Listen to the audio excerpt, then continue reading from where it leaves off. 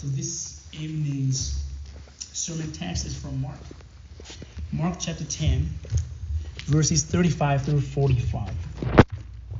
Mark 10, verses 35 through 45. This is God's holy word. Let us pay our careful attention to it. And James and John, the sons of Zebedee, came up to him and said to him, "Teacher, we want you to do for us whatever we ask of you." And he said to them, "What do you want me to do for you?" And they said to him, "Grant us to sit, one at your right hand and one at your left, in your glory."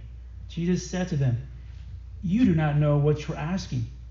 Are you able to drink the cup that I drink, or to be baptized with the baptism with which I am baptized?" And they said to him, "We are able." And Jesus said to them, "The cup that I drink, you will drink, and with the baptism with which I am baptized, you will be baptized. But to sit at my right hand or at my left is not mine to grant, but it is for those for whom it has been prepared." And when the 10 heard it, they began to be indignant at James and John.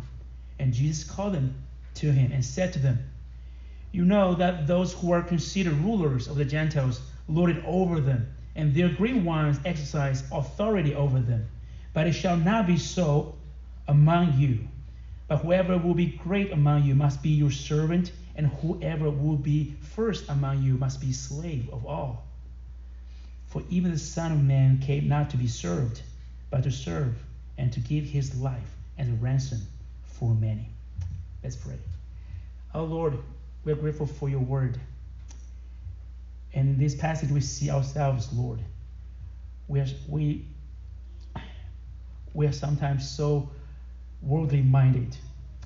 Please, Lord, point us to you, and so that we can become heavenly minded people. Be with us, Lord. In the name of Christ we pray. Amen. So let me start with a question. What does it mean to be a Christian? So nowadays, the title Christian has been loosely used. The word Christian has been thrown around. Many people think that Christians are those who go to church, profess the faith in Jesus, get baptized, and do prayers. It is true that these are important signs and marks of a Christian, but that's not what makes someone a Christian. Being a Christian is first and foremost a supernatural work of God in us. It is God who first loved us. It is God who first calls us. His effectual calling us to Him by the preaching of the gospel, in which God convicts us of our sin, enlightens our minds in the knowledge of Christ, renews our wills so that we are enabled to embrace Christ and follow His way. The Bible first mentions Christian in Acts 11:26. And in Antioch, the disciples were first called Christians. It is clear that Christians is not the name for the disciples of Christ. And in the gospel books, we know disciples are also known as the followers of Christ. Peter says to Jesus, "See, we have left everything and followed you." However, Jesus teaches his disciples that following him is not as easy as it sounds. It is not just an act of following, but to be willing to be the high price of following Christ. Mark 8:34 says, "If anyone will come after me, let him deny himself and take up his cross and follow me." And Mark 10:21, Jesus said to the young rich man, "You want to follow me? You lack one thing. Go sell all that you have and give to the poor, and you will have treasure in heaven, and come follow me." What Jesus says here is, of course, not a literal application to everyone, but is to let us know that following him even includes letting go of our most precious thing in this world. It's not that easy. It's a difficult path. This kind of loyalty is only reserved for God. We see such a commandment from the Lord to Israel. In Ten Commandments, we hear Lord's command Israel saying, "You shall have no other gods before me." So, Jesus' teaching about the cost of following him implies that he is the Messiah. He is equal to the Father. And that's why when you follow him, he requires the same loyalty we have to the Lord. In other words, being a Christian means pledging allegiance to God, their King. This reality actually changes everything, since we are no longer of this world, but of a heavenly kingdom. Our every thought, mind, and deed are now being renewed by the Holy Spirit to walk in the newness of life, which is in accord with God's will, so that we can genuinely pray from our heart, saying, "Our Heavenly Father, let your kingdom come, that your will be done on earth as it is in heaven." That's what it means to be a Christian. That is what it means to follow Christ. So we see that being Christian or following Christ means living in this world as we are living in heaven. That means we're supposed to carry out our heavenly lifestyle in this world as pilgrims and sojourners. So in our past today, our Lord Jesus teaches us this great truth. That is, we as followers of Christ are not to be conformed to the world, but to be transformed by the redeeming power of Christ. So let's jump into our first part. Do not be conformed to the world. To be honest, the things of this world are appealing to us. Every day, our heart feels pulled to this world. There is a line from the hymn, "Come Thou Fountain of Every Blessing," which actually describes our tension in this world. It says, "Prone to wander, Lord, I feel it. Prone to leave the God I love." We are tempted to be conformed to the world. Our passage starts with two close disciples of Jesus, John and James. They came to Jesus with a request. They asked Jesus to do for them whatever they ask. It is no doubt a bold request. It seems that John and James must have a good faith and strong faith in Jesus to make such a request. But at the same time, this request is not as simple as it sounds. They came to Jesus.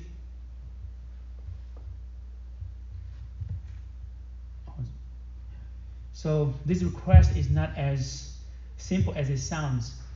Under the cover of this request hides a worldly agenda, hides their worldly desires.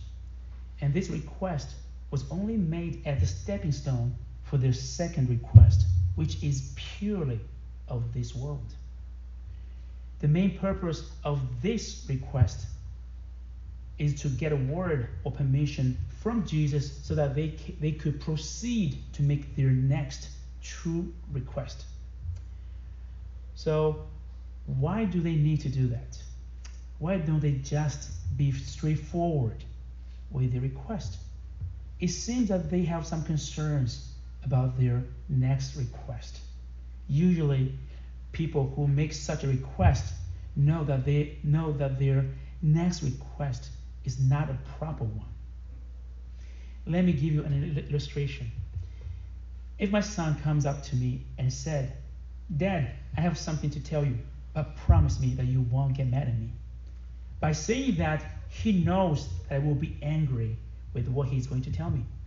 And he also knows that asking me not to be angry is not a proper thing, because I should get angry. So I believe that John and James have a similar internal struggle going on.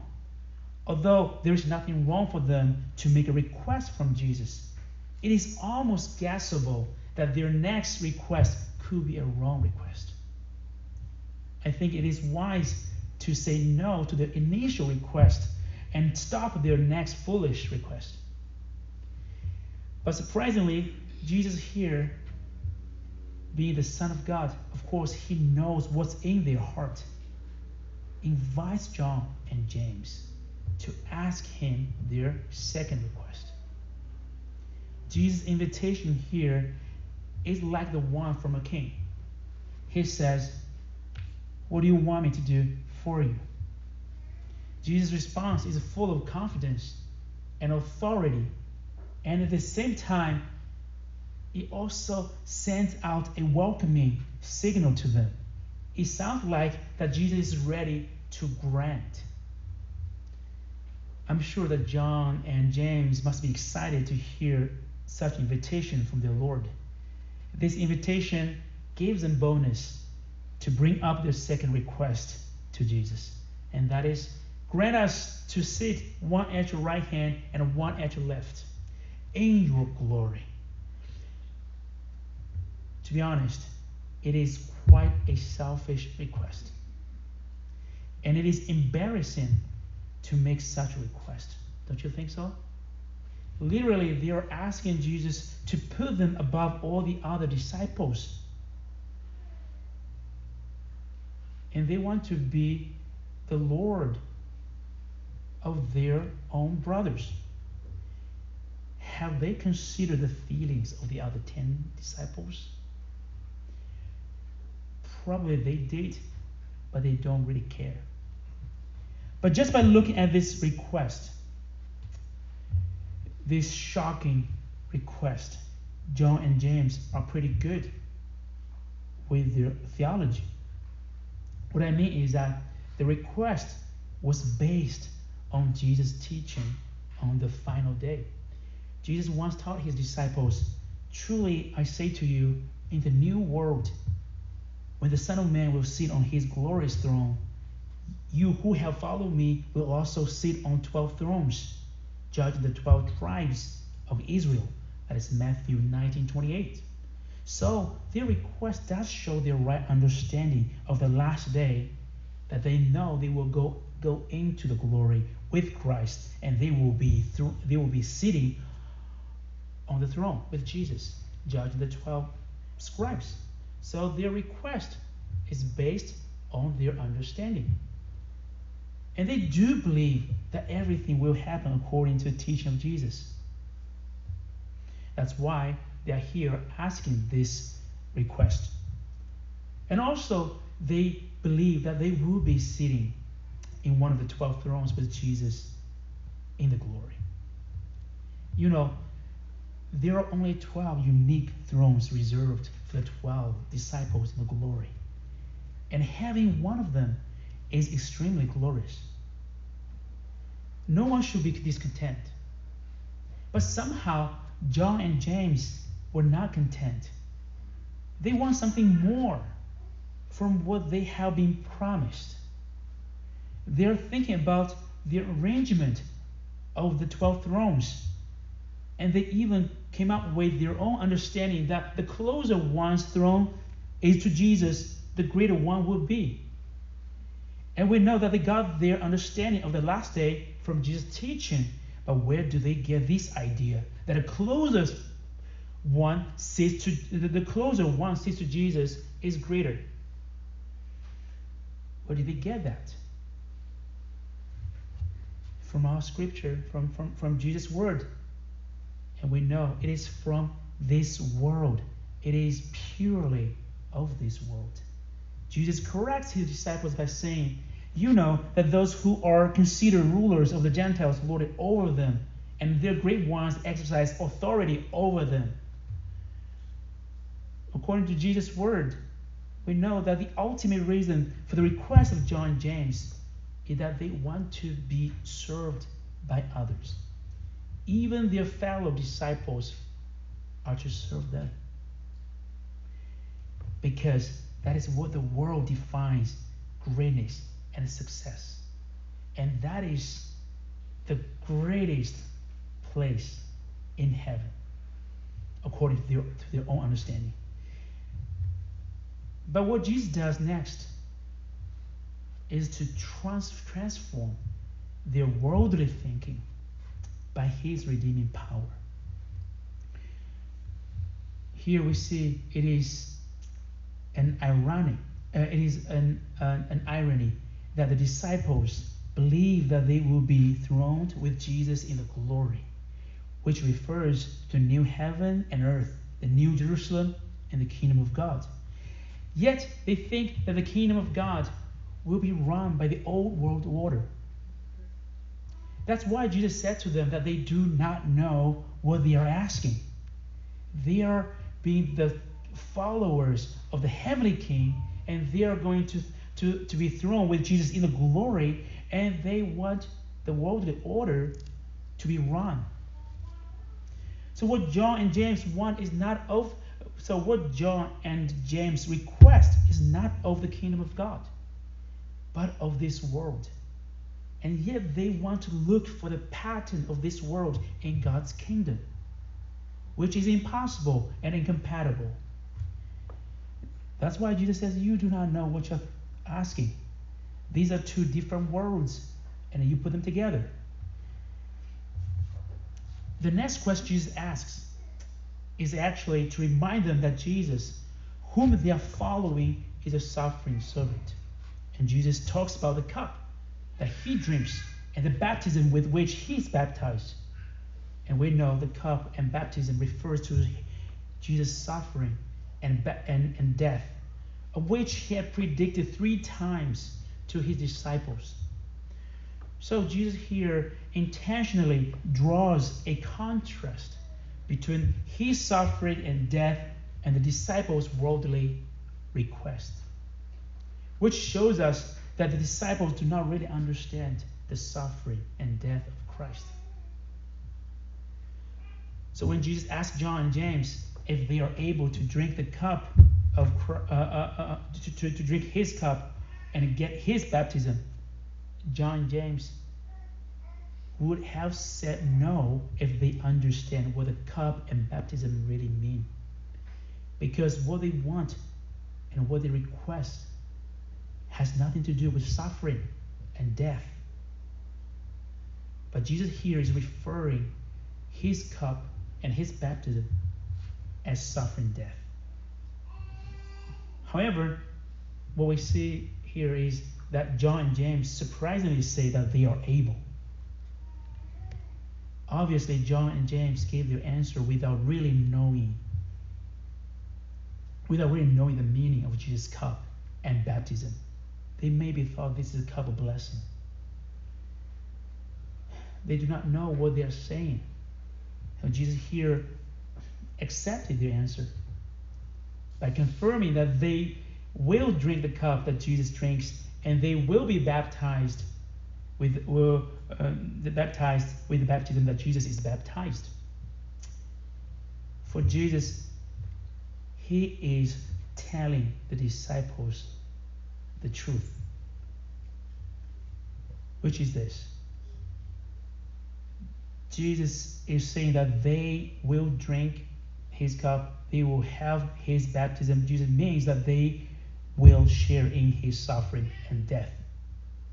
In fact, Jesus has already told his disciples this message, that they will suffer and even lose life for the gospel before. So that's why Jesus affirmed their answering.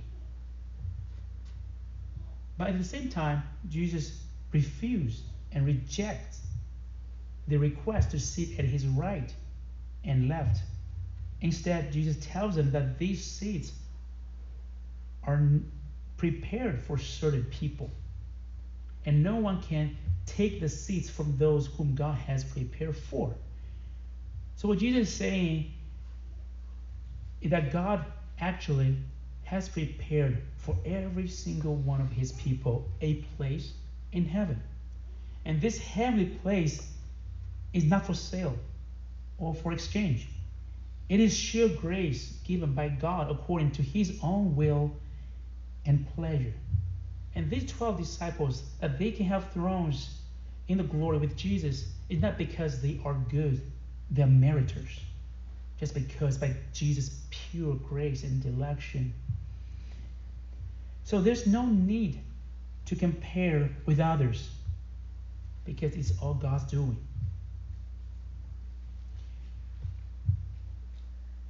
So Jesus actually tells them they should not compare with others, and they should not envy one another for their spiritual gifts.